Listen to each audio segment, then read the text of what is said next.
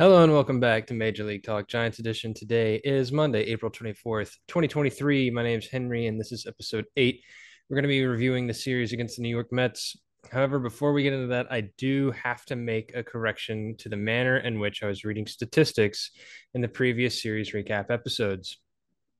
Basically, what I'm referring to is the way that I was reading the strike zone location on the pitcher reports from Baseball Savant. I was reading them as if I was looking at the strike zone from the perspective of the camera and from the pitcher. However, the intention is to read it from the perspective of the batter. So basically, just reverse everything I said before. For example, if I said that someone would pitch in and down to a righty, what it really was meant to be read as is down and out. I apologize for this mistake. It's basically just blindly reading statistics, which is not what this show is really meant to be. I don't know why I waited this long and to really figure that out for myself, but when I was reading some of the reports last week, I started noticing that some of what I was saying wasn't making sense to me in real time. So thank you for being with me as I make some of these mistakes early on and learn from them. So let's go ahead and get into the recap of this series. We got 4 games to go through instead of 3. So let's see how quickly we can get this done, shall we? This is our 7th series of the year. It's our second home stint, and we opened up against the New York Mets. This is not any type of uh, lineup that you want to really kind of just brush off. This is a good team. They are going to be contenders late into the season. Kodai Senga would start it off for them in game one. Even though we looked as if we tried to mount a small comeback in the 5th, our offense wouldn't strike again. We ended up losing 9 runs to 4. In game two, a Friday night crowd would witness the Giants get shut out for the first time at home this season. Even with DeSclafani on the mound, the Giants couldn't muster up any offense. Jelly gave up 3 runs in the 9th, and that made the hole even deeper, so we'd lose 7 runs to none. In our third game, Webb would finally get his first win and a quality start. And a beautiful Saturday afternoon game saw the Giants win 7 runs to 4. In the fourth and final game, this one became a nail biter and went back and forth throughout the game. We would finally win 5-4 after getting an RBI off of Yastrzemski, an RBI double, which would score Peterson. Starters for each game were Senga versus Manaya, Lucchesi versus DeSclafani, Peterson versus Webb, and for that final game, it would be McGill versus Ross Stripling. So let's go game by game. Game one, like I said, our starter on the mound was Manaya, who had a rough and wild outing, and wild is really the appropriate word to use there. Even halfway through about the second or third inning, I heard Krukow describe him as a wild pitcher. After going 3 innings without giving up any runs and only walking 2, Manaya would have a meltdown in the 4th. In this order, he would hit a batter, give up a home run, get a flyout, hit another batter, give up another home run, walk a batter, get a strikeout, and then give up an RBI double. So for anybody that's counting, that's 8 batters faced, 2 outs, 5 runs, 3 hits. He would mercifully be pulled and replaced with Tristan Beck, who would pitch the remainder of the game. Manaya's final line was 3 2/3 innings pitched, 4 hits, 5 earned runs, 3 walks, 3 strikeouts, and 2 hit by pitches. Our batting lineup was as follows. We had Wade Jr. in left, Estrada at second, Conforto DHing, Davis at third, Yastrzemski in right, Flores at first, Crawford at short, Sable doing the catching, and Wisely in center. Wade Jr. ended up going 1 for 4 with a walk, run, and that was off of a home run. Estrada would go 1 for 3. He would also earn a walk and be scored. Conforto went 0 for 3 with a strikeout, but he did earn a walk, and that would end up allowing him to be scored. Davis went 1 for 4 with a strikeout. Yastrzemski went 3 for 4 with a home run. Excuse me, let me double check that. I did not.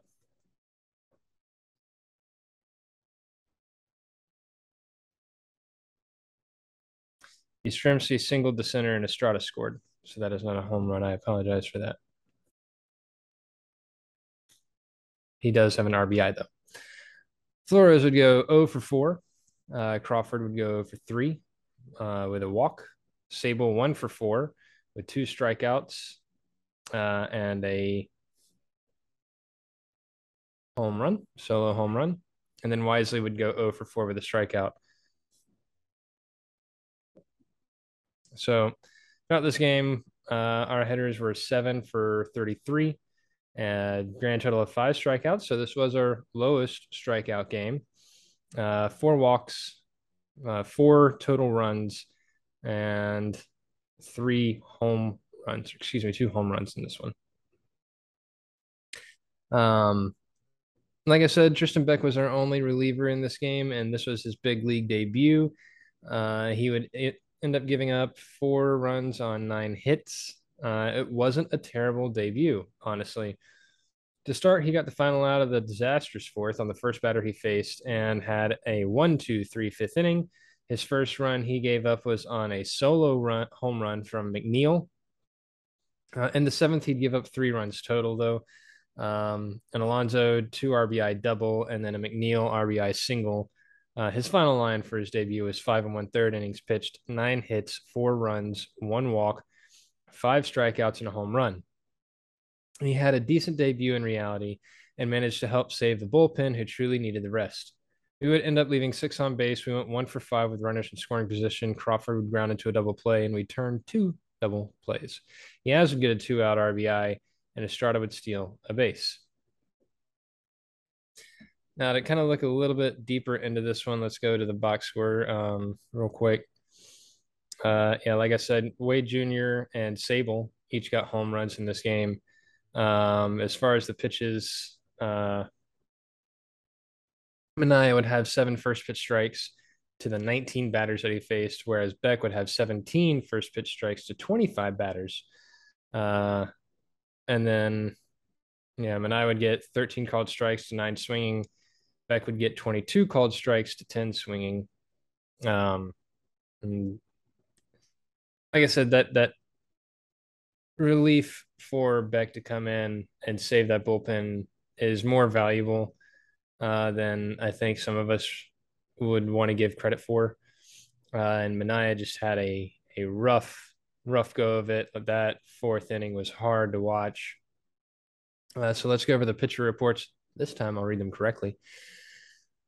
Manaea ended up throwing 88 pitches total in those 3 2/3. So that'd be 35 sinkers, 32 sliders, and 21 changeups. His changeups averaging 84.5, his sinkers 93.5, and then his sliders 84. Now the movement on these, that slider wasn't really doing too much side to side movement. It was dropping a lot. His sinkers were not dropping that much, but they were really coming into a coming into a left-handed batter. And his changeups were dropping more than his sinkers, but were moving over just as much as those sinkers coming into that lefty batter away from a righty. By the way, if anybody wants me to actually read the numbers on some of these movements, the actual inches, just mention that in any comments or anything. I'll start doing that too. Release point, relatively the same. He's got a pretty high release point. Looks like those changeups, though, are a little bit higher at around 6 feet. The strike zone really kind of splashes this way. So what I mean by that is it's going from out and up from a righty to down and in on a righty. See, I read that right that time. 37 pitches in the strike zone, 51 out of the zone. And quite a few of these are pretty wild. Batters would swing at 37 of his pitches and take 51. It looks like a relatively even distribution between all 3 pitches on taking and swinging. He would get 37 balls. That's how many balls he threw. 37 to 22 strikes and 29 contact. So 13 called strikes, 9 swinging strikes, 18 foul tips, 7 hits resulting in outs, and 4 base hits. 7 hard hits. 2 of those were ground balls, 3 of them were line drives, and 2 flies. So there's Manaea for you. Hopefully he shakes off whatever bug he had and has a better outing next time. Tristan Beck would end up throwing 81 pitches in those final 5 1/3 innings. 33 four seam fastballs, 18 sliders, 18 sweepers, 10 curves, and two changeups. So five different pitches that he's got. Curveball 78.9, four seam fastball coming in at 95, slider 86.8, sweeper 82.8. Four seam kind of comes in on you a little bit if you're a righty. Not much drop, which is what you'd expect there. The changeup comes in a little bit more on a righty and drops about another 12 inches from where that four seam would normally come in. That curveball is going away from you if you're a righty and dropping a lot. The slider and the sweeper have about the same amount of drop. The sweeper will come out more from you if you're a righty than the slider will. Um, all relatively same release point at almost 6 feet for Tristan Beck. It doesn't look like he favors really one side or the other as far as his strike zone. It's kind of up and middle to a little down and away from a righty. By the way, the reason I say from a righty is I'm right-handed, so a lot of my perspective is going to be from a right-hander. He threw 40 pitches in the zone, threw 41 pitches out of the strike zone. Batters would swing at 34 of his pitches and take 47. They would take both of his changeups. Everything else looks to be about an even distribution between the other four pitches. He threw 24 balls, 32 total strikes, 22 of which were called, 10 of which were swung on.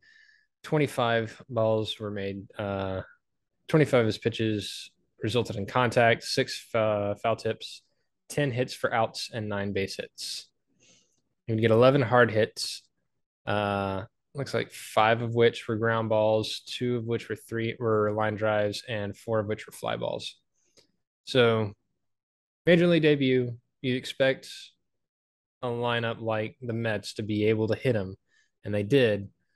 But he also held them pretty well, I would say, for somebody making a major league debut against a lineup like the Mets. And this is not the easiest lineup to get through. And like I said, only 4 earned runs on 9 hits. Honestly, if Mania had not had that blow up and he had managed to get through innings unscathed, maybe only giving up 1 run, this might not have been that big a deal. Maybe Beck would have only been in long enough to give up 1 or 2 hit runs instead of 4.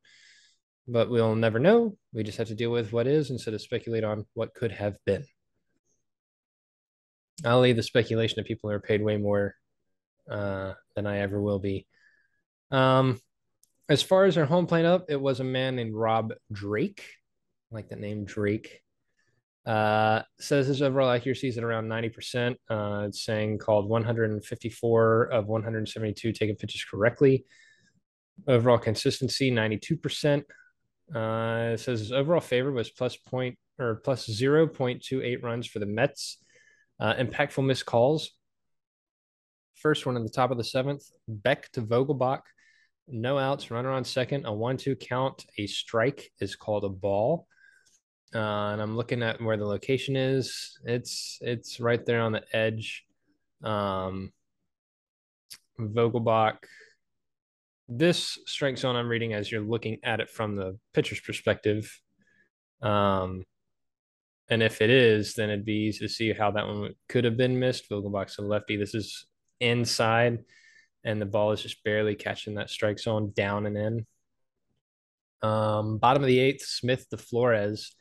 No outs, runner on first, 3-0 count. A ball is called a strike, and this one's just way, way outside. Well, I mean, it's way outside the strike zone. It's pretty obvious if you're looking at it. Top of the 1st, Mania to Canna. No outs, runner on first, 1-0 count. A ball is called a strike. So, called ball accuracy, he's at 94%. 6 of 109 called balls were true strikes, and his called strike accuracy was 81%. 12 of 63 called strikes were true balls. And that kind of gets me into like I've heard a lot of people and their takes on robo umps and whatnot, and I definitely don't want robo umps to be calling the whole game, but I do think that it would be valuable to be able to review some egregious missed calls, like earlier in the season that called strike three on Yastrzemski that was very clearly to God and country a ball. Um, I think that robo umps would be useful in replay scenarios. Set a limit on how many replays you can use for challenging balls and strikes. Don't use it every time, but you know, maybe four, three or four throughout an entire game. I mean, how many times are you watching the game at home and you see a pitch called the wrong way and it's just way too obvious and it's an impactful play? I think maybe three would be good throughout a game. But let's move on to the next game. This one was even rougher. Game two was DeSclafani on the mound. He was 1 out away from having a quality start.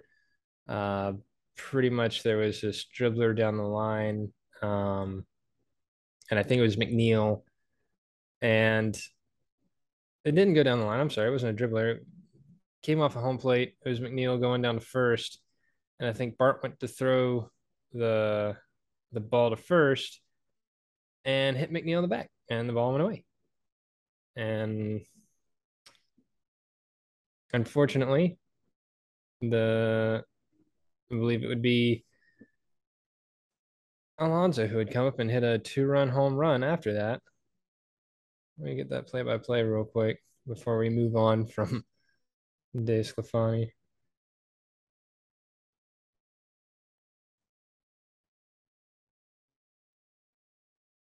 Yep. The very next pitch, a slider, kind of middle. Mm, mm, sucks.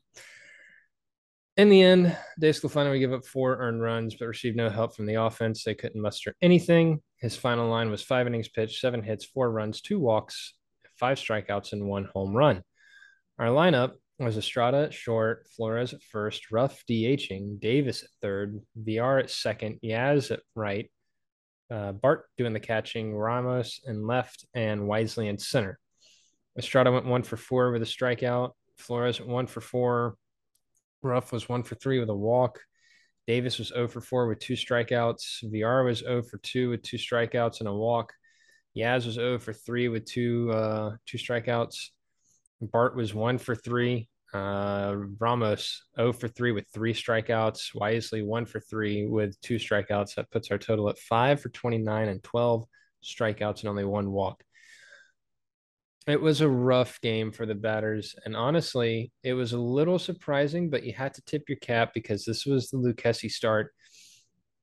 And that man was coming off having gone almost 2 full years without pitching. He was returning from Tommy John.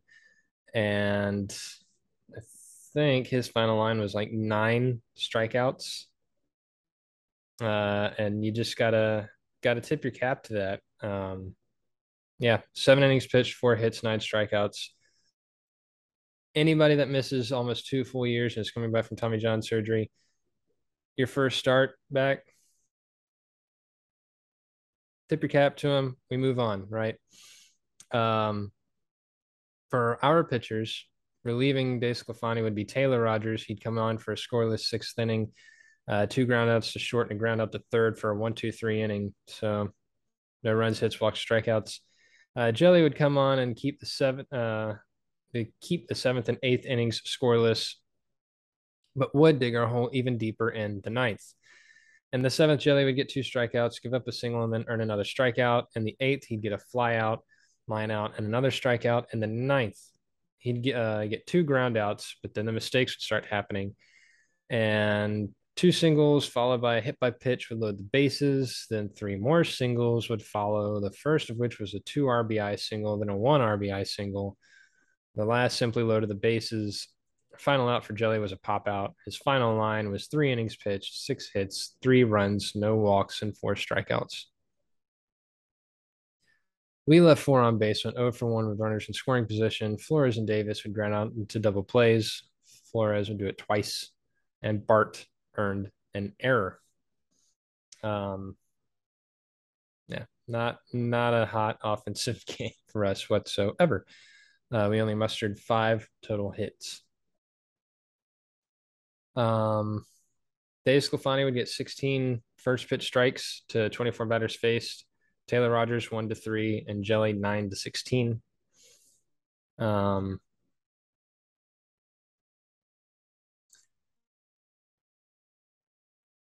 Dave Sclafani's pitching report: 80 pitches were thrown, 42 sliders, 15 each of the sinker and four seam fastball, 6 changeups, and 2 knuckle curves. As for speeds, 87.8 on the changeup, 93.5 on that four seamer, 93.9 on the sinker, 87.5 on the slider. As far as the movement, the slider, not that much side to side movement, just some drop. About 6 inches, maybe 9 inches the most on some of those sliders on the movement out from a righty.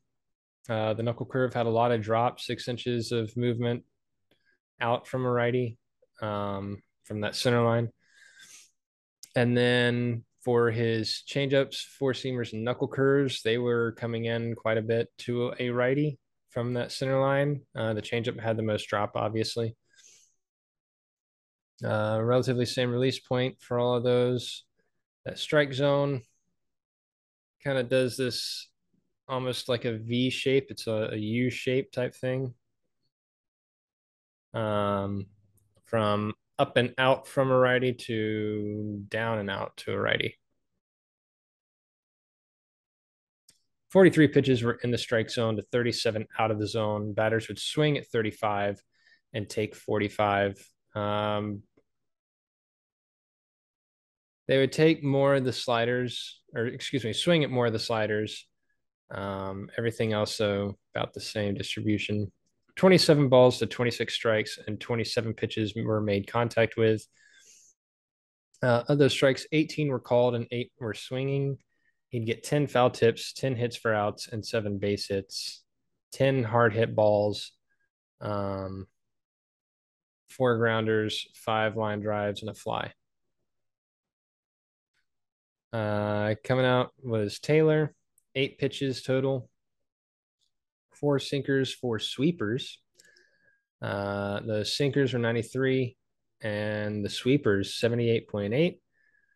Those sinkers stayed up and would go away from a righty. The sweepers would come down and in to a righty. About the same release point.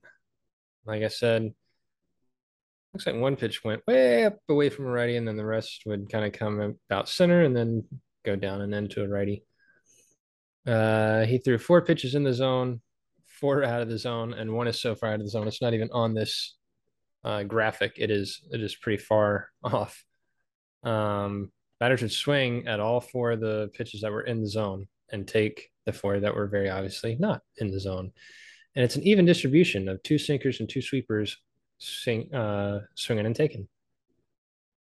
So 4 balls, 1 foul tip, and 3 hits for outs.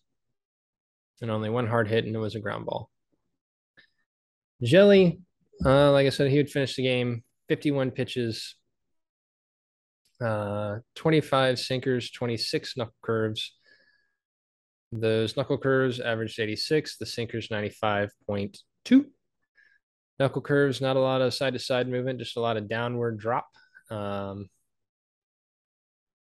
It's about mid range with what they've got on here as far as their max drop. And then the sinker coming in a lot to a righty, not too much drop.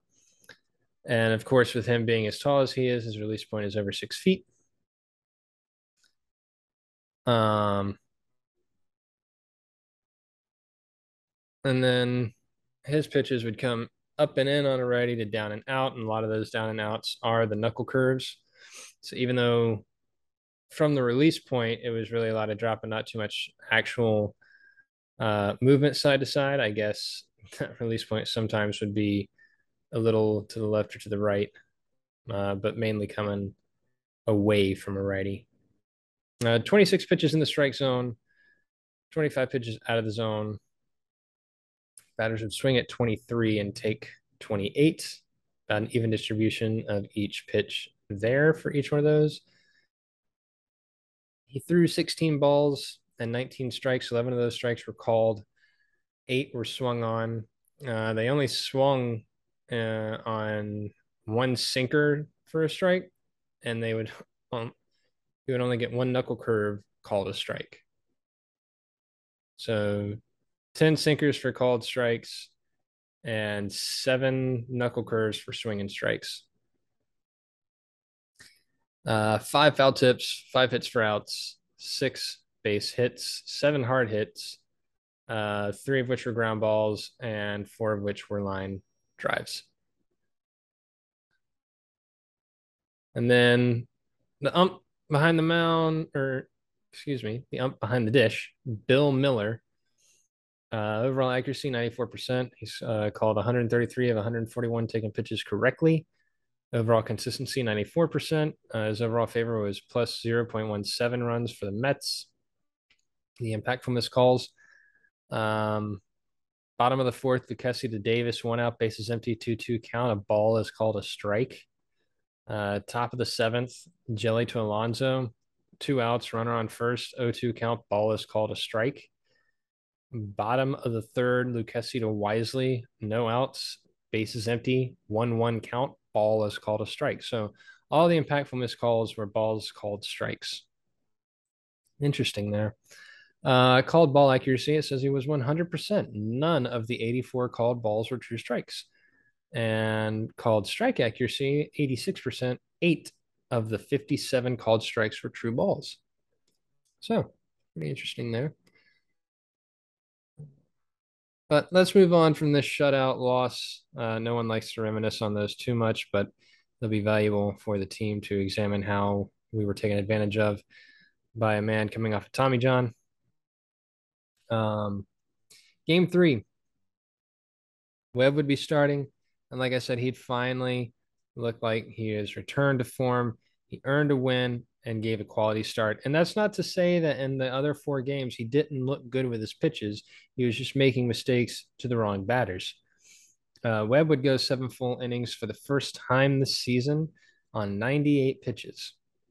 He would only give up 5 hits and 2 runs, one of which was a home run, walked 1, and struck out 8.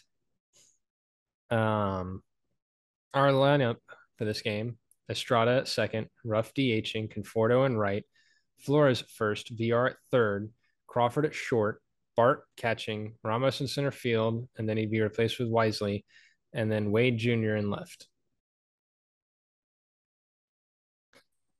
Estrada would go 2 for 4 with a strikeout and 2 runs. Ruff would go 1 for 4 with 2 strikeouts and 1 RBI. Conforto would go 1 for 4 with a strikeout, an RBI, and a run. Flores would go 1 for 3 with a walk, home run, and would also be scored again after that home run, or other than that home run. VR went 0 for 2 with a walk and an RBI. Crawford was 1 for 4 with 2 strikeouts, a home run, and 3 RBIs. Nice 2-run home run in the first, 3-run home run in the first. Bart was 0 for 3 with a strikeout. Ramos was 1 for 2 with a strikeout and a run. And Wisely was 0 for 2. Wade Jr. was 0 for 3 with 3 strikeouts and a walk. Rough day there for Wade Jr. That's a total of 7 for 31 for all of our batters with 11 strikeouts, 3 walks. We did score 7 times, so that's nice. As far as our pitching staff, Alexander would come out and pitch the 8th. He'd give up 3 hits and 1 earned run. His inning was a little sloppy. He did earn an error on a bad throw to first. The ball kind of hopped a little high and awkward for Flores to dig it out. He'd get a ground out of fielder's choice and then a fly out after the RBI single and another ground out, fielder's choice in the inning. Duvall would come on and close out the game. he'd give up two hits and one run. He'd get a ground out, give up a single, get a strikeout. An RBI single would follow. The runner on first had moved over to second on fielder's indifference. And I'll be honest, my wife and I were driving home when she was kind of keeping me up to date with this game, and she said fielder's indifference. And at first, I thought she said fielder's interference, and I thought it was going to be another catcher's interference. But no, I had to learn that fielder's indifference is really a thing, and all it means is that someone took second, and the fielder didn't even make an attempt, so it doesn't count as a steal. Hey, uh, then a ground out would end the game. We left five on base, went 3 for 9 with runners in scoring position. Crawford and Ruff each got a 2-out RBI, so that's cool. Crawford and Flores hit home runs. You love to see that. VR would get caught stealing, and Estrada would successfully steal a base. Alexander would earn our only error. We didn't ground into any double plays. We didn't turn any. And by the way, Crawford's 3-run home run was splash hit number 99. You love to see that. Let's see when the next splash hit is. And I got to tell you, splash hit 100 better come in a game that we're winning. That's all I got to say about that. All right, let's go ahead and get into the pitching reports. Let's look at Webb's. This one's going to be all kinds of sexy. Webb threw 98 pitches, like I said, 50 sinkers, 23 sliders, 20 changeups, and 5 four-seamers. Now, the changeup, 87.2.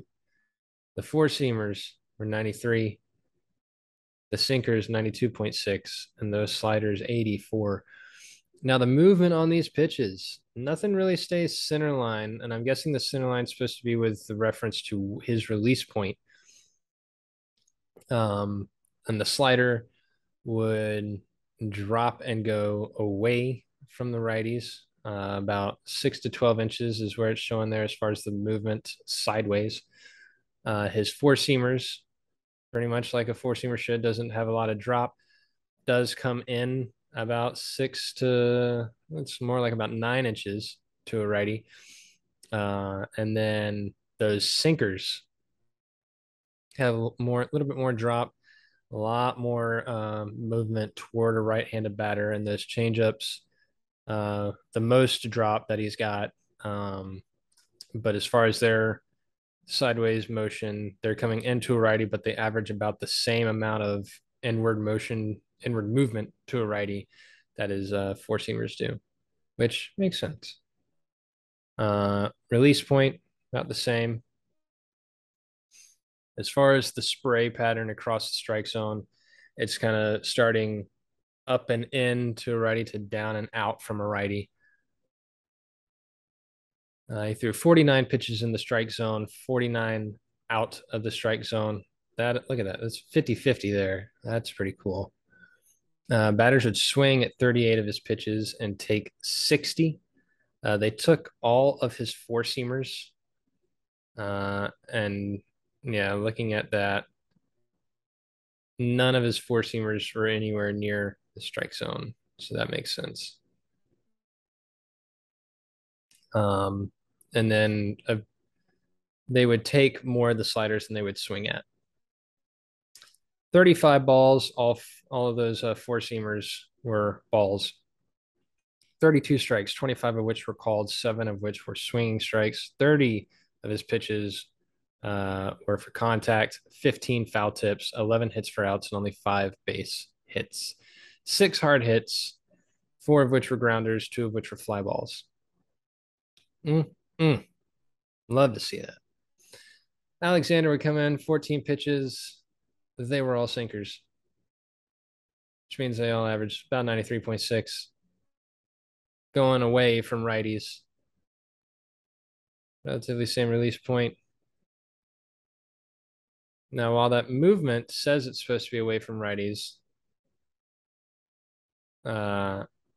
he was actually hitting the zone pretty well. So, like I said, I think that movement may be from the release point, relative to that release point. Not too much in or out as far as the actual placement. Some did miss the strike zone, but not by an excessive amount. 5 pitches in the zone, 9 pitches out of the zone. Batters would swing at 9 of them and take 5. 5 balls, 3 foul tips, 3 hits for outs, and 3 base hits. Only 2 hard hits, and they were grounders. And then you get Duvall coming in. He throws 23 pitches for his inning. 11 sinkers, 6 cutters, 6 sliders. Those cutters 99.6, the sinkers 97.3, the sliders 88.3. Those sliders doesn't seem to be a lot of lateral movement, a lot of drop though. Sinkers pretty decent amount of drop. The movement looks more like it's coming into, or at least it should be coming into a righty, and that cutter not much drop, just a little bit of inside motion movement to a righty. But you do have a couple of balls that would miss low and out from a righty, and one cutter would miss middle and into a righty, and then up and middle. So 16 pitches in the zone, 7 pitches out of the zone. Batters would swing at 10 of his pitches and take 13. They would only swing at 1 of his cutters. So 6 balls, 8 strikes, 7 called, 1 swinging, 9 pitches for contact, 5 foul tips, 2 hits for outs, and 2 base hits. Only 2 hard hits, 1 ground ball, 1 line drive. And our behind home plate, Chad Whitson is his name. Overall accuracy of 95%, overall consistency of 95%, overall favorite plus 0.27 runs for the Giants. Impactful missed calls. This one looks like another one where all the impactful missed calls were balls called strikes. Top of the second, Webb to Alonso. No outs, bases empty, a 2-1 count. Ball is called a strike. Top of the second, Webb to Beatty. 2 outs, runner on second. 2-1 count. Ball is called a strike. And then bottom of the fifth, Peterson to Bart. 2 outs, bases empty. 3-1 count. Ball is called a strike. So his called ball accuracy was 99%. 1 of 101 called balls were true strikes, and his called strike accuracy was 87%. 7 of 54 called strikes were true balls. So another game where the top 3 impactful missed calls were balls called strikes. So that's relatively interesting. So yeah, this was nice to get that win against the Mets. Like I said, this was going to be a pretty hard stretch coming up here. I think I did say in the last episode that a realistic and a reasonable expectation would be going 500 through the Mets, Cardinals, and Padres. Ended up winning 7-4 in that third game on Saturday, and then we move into Sunday, where Ross Stripling would get his second start of the season. I almost forgot that he did have a start in New York. And if he can shake off whatever's been plaguing him for this start to the season, he could really become a more permanent role in that starting rotation. This outing wasn't outstanding, but it was not his worst that we've seen either. He would go 3 1/3 innings, giving up 6 hits, walk 1. He'd only get 1 strikeout, and he'd allow 2 earned runs, but he'd be credited for 3 total runs. He did manage to get out of a bases loaded situation with an inning-ending double play in the second. However, he would be pulled after getting worked to another bases loaded situation in the fourth. He'd get the bases loaded. He'd face 1 batter right after that, get the 1 strikeout of the game for himself, and then he'd be pulled. So hopefully he starts working through some more of whatever funk he's really in. Our lineup, Wade Jr. was at first, and then he moved to left. Conforto was in right, Davis over at third. Peterson was at DH. Yastrzemski was in left, and then he moved to center. Estrada was at second. Crawford at short. Sable doing the catching to start, but then Flores, who would come into pinch hit and then move to first base, would take his spot in the batting order. And then Wisely, who was playing center, would be replaced with Ruff, who would come into pinch hit, and then Bart would come in to do the catching. Wade Jr. went 2 for 4 with a run. Conforto was 0 for 3 with 2 strikeouts and a walk. Davis was 0 for 3 with 2 strikeouts. Peterson was 1 for 3 with a walk and a run, and also an RBI. Yastrzemski was 2 for 4 with an RBI. Estrada was 1 for 3 with a strikeout, a home run, and another run. Crawford was 1 for 4 with a strikeout and a run. Sable was 1 for 2 with a strikeout. And then Flores, who would come in for him, was 0 for 2 with a strikeout. Wisely was 0 for 2 with a strikeout and an RBI. Ruff was 0 for 1 with a strikeout. So total 8 for 31, another double digit strikeout, 10 strikeouts, 2 walks, 5 runs. So let's get into the rest of the pitchers. Taylor Rogers would be the first pitcher out of the pen to relieve Stripling, and he would inherit a bases loaded situation, finish the 4th inning, striking out 1. 2 sac flies were hit off of Rogers, with only one of them resulting in an out due to an error by Conforto, who failed to catch a ball hit to right by Canna. That would score McNeil. Taylor's twin Tyler would pitch the 5th and 6th innings, striking out 4, giving only 2 hits, one of which was a home run that was about 6 inches above the strike zone. It was ridiculous. That home run would be the only run Tyler would allow. Brevia would then come on for the 7th. He'd strike out 2 and retire the side in order. Scott Alexander would pitch the 8th, giving up no hits, runs, or walks, and getting 3 straight ground outs. And then Duvall would come in and finish the game, and this time he would have no drama. It'd be a drama-free 9th inning for Duvall. He'd be handed a 1-run lead thanks to Yaz hitting an RBI double in the bottom of the 8th, miraculously scoring Peterson all the way from first. That man came around third on a mission, and that was probably the funniest slide you're ever going to see. Duvall would strike out the first 2 batters, and then a ground out to Crawford would end the game, giving the Giants their first back-to-back wins. Giants hitters stranded 6 on base and hit 2 for 8 with runners in scoring position. Peterson had the only 2-out RBI of the game for the Giants. Davis is the only Giant to ground into a double play. Crawford would steal a base, and we returned 1 double play. We earned 2 errors. Stripling, when he overran a ball that dribbled toward first, and Conforto fielding a fly ball in right. Now, real quick, while we're talking about those, actually, I will come back to errors later.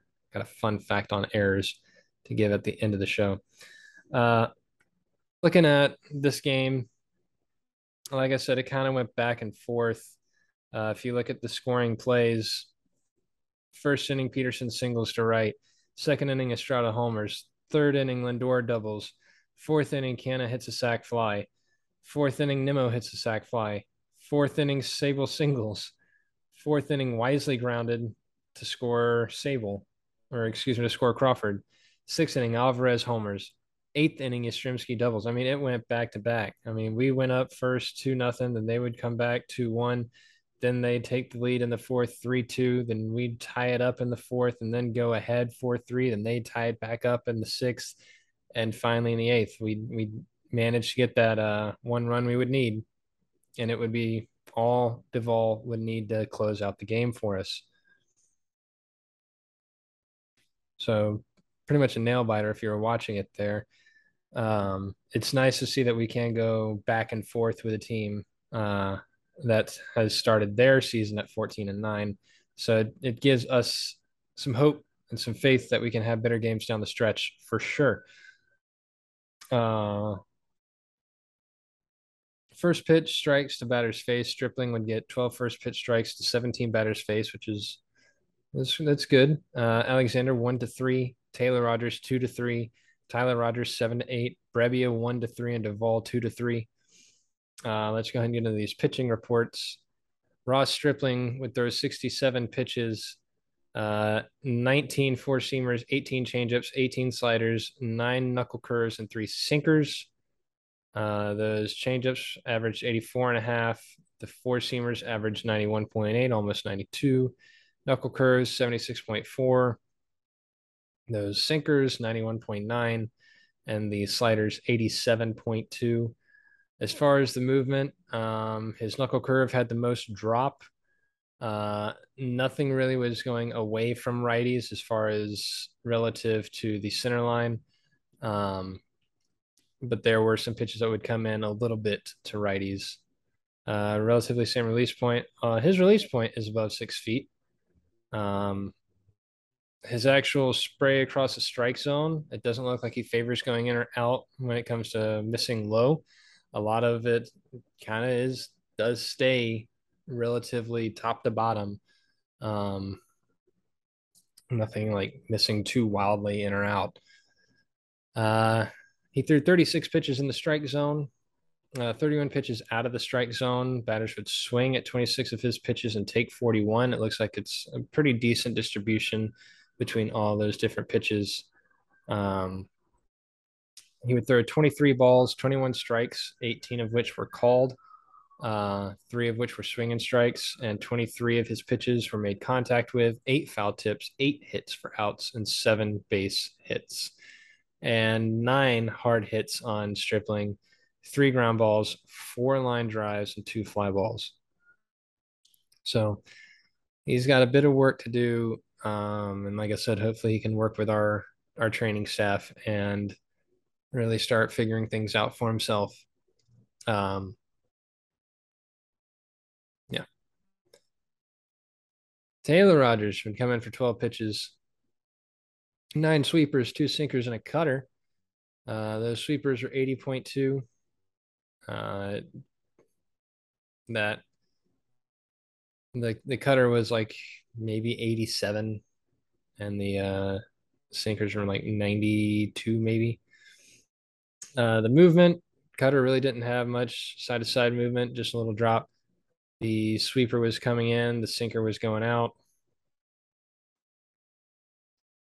You look at the spray chart, things that would miss down were also into a righty. Six pitches in the zone, six pitches out of the zone. Batters would swing at seven of his pitches and take five. They took that one cutter, three balls, one of each pitch, two called strikes, two swinging strikes, three foul tips, and two base hits. Nothing hit hard for him. His brother would come in and pitch 20 pitches, 12 four seamers, eight sliders. We know the funky man, 82.3 on his four seamer, 72.1 on the slider. His slider, um, it's interesting trying to read his movement chart, and this data source says it's all Statcast. This is Baseball Savant, so uh,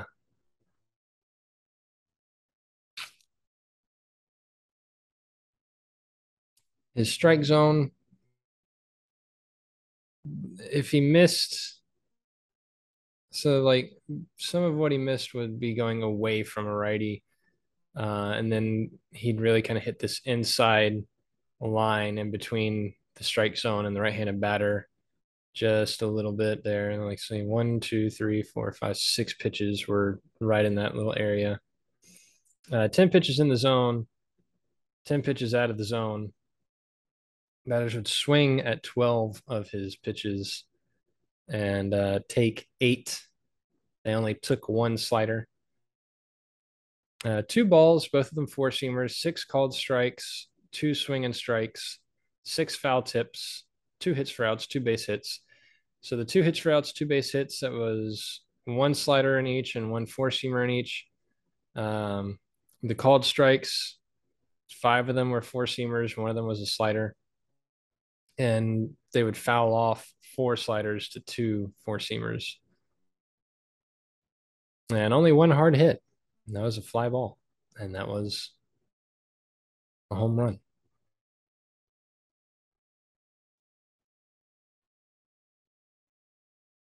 Yeah, that missed way up in that out of the strike zone, but he went up there for it. Brebbia, 14 pitches, nine sliders, five four seamers.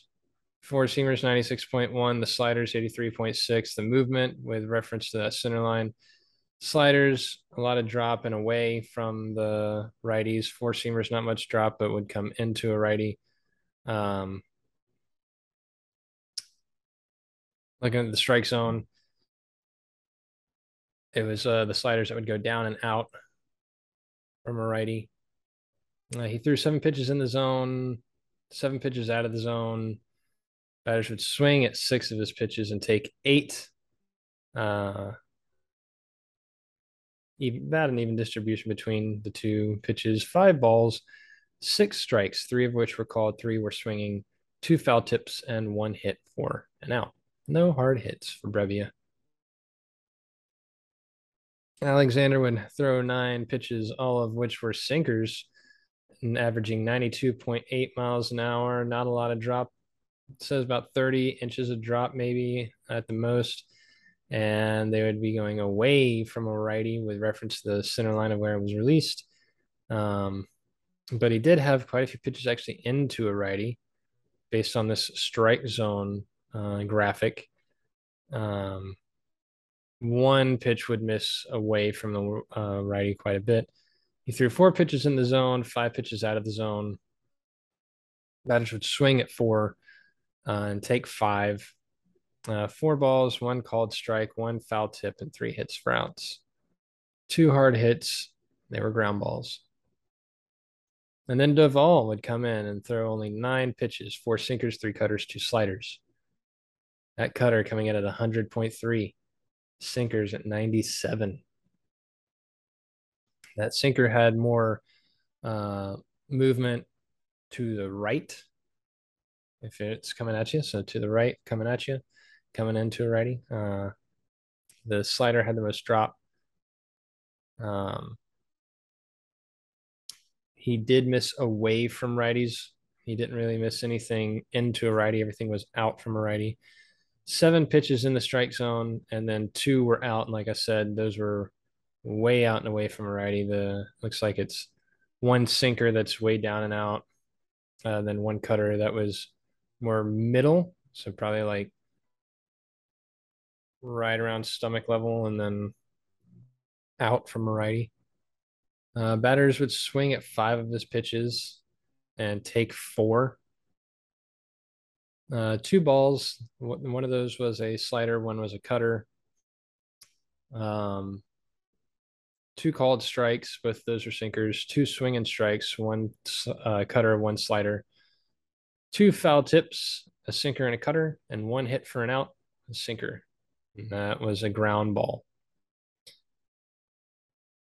And then our ump behind the plate, Roberto Ortiz. 93% overall accuracy, called 143 of 154. Taking pitches correctly, overall consistency, 91%. Overall favor, plus 0.73 runs for San Francisco. Impactful miscalls. Top of the second, Stripling to Alvarez, 1 out, bases loaded, 2-1 count. A ball is called a strike. Oh, dear Lord. That's 3 straight games where the 3 top impactful missed calls, which they define as the largest changes in run expectancy, were all ball called strikes. So top of the second, Stripling to Alvarez, 1 out, bases loaded, 2-1 count, ball called a strike.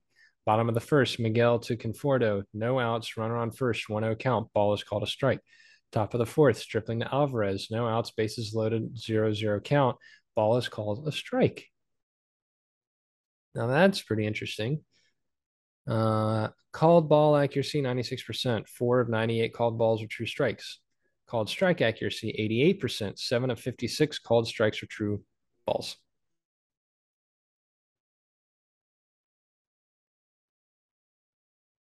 So now let me get back to what I wanted to say on errors real quick before I fully sum up everything. I was reading an article in The Athletic, I believe it was by Andrew Baggerly, and he pointed this out, that if you ignore the errors made by pitchers, catchers, and Brandon Crawford, the Giants' error count is 5.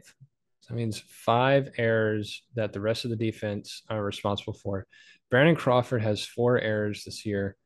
Catchers have 3 for catcher's interference, and pitchers are responsible for 5. So if you include Crawford's, that's 9. That's still like you don't want to see an error game, but we were worse last year. So this 4 game series puts us at 8-13. That's still good for fourth in the West, ahead of only Colorado, who has a record of 6-17. That's 3 games out from first, by the way. Arizona and the Dodgers are tied at 12-11 apiece. We finally won 2 games in a row. Look at that. There's a streak. You like to see that, don't you? Our batting lineups are now 171 for 725 with 33 home runs. That's still good for second in the West. 226 strikeouts now. That's still good for dead last in the NL. By the way, those home runs, for some reason, I'm hearing myself saying it was still good for second in the NL West. It's still good for second in the NL total. We've drawn 73 walks. That's good for ninth in the NL. We've stolen 11 bases. That's 11th in the NL. We've been caught stealing 3 times, which is third.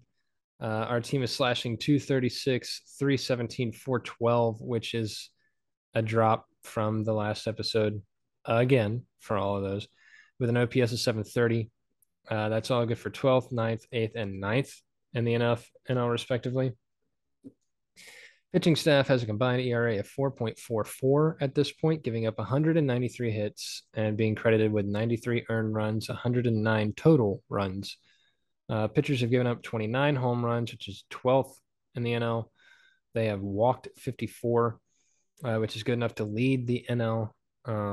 Pitchers have struck out 199, which is 5th in the NL. They are 7th in earned runs and 10th in hits and 10th in ERA. Pitching staff's FIP is 4.22 and WHIP is 1.309. Sean Jelly now has the highest WHIP at 1.909. Taylor Rogers, who had the highest last episode, he's dropped from that 2.357 to 1.737. So that's pretty cool to see him improve. The highest FIP still does belong to Taylor Rogers, though. It has dropped from 9.49, or it's dropped to 9.49 from the 12.11 that it was before. And it was almost 16 the episode before that. Hits per 9 is now Tristan Beck at 15.2, who had just made his MLB debut. Another thing, we've given up a lot of home runs this season so far. I mean, we're only 21 games in, and our pitching staff has given up 29 home runs. And I read there's another athletic article talking about that. And we can either just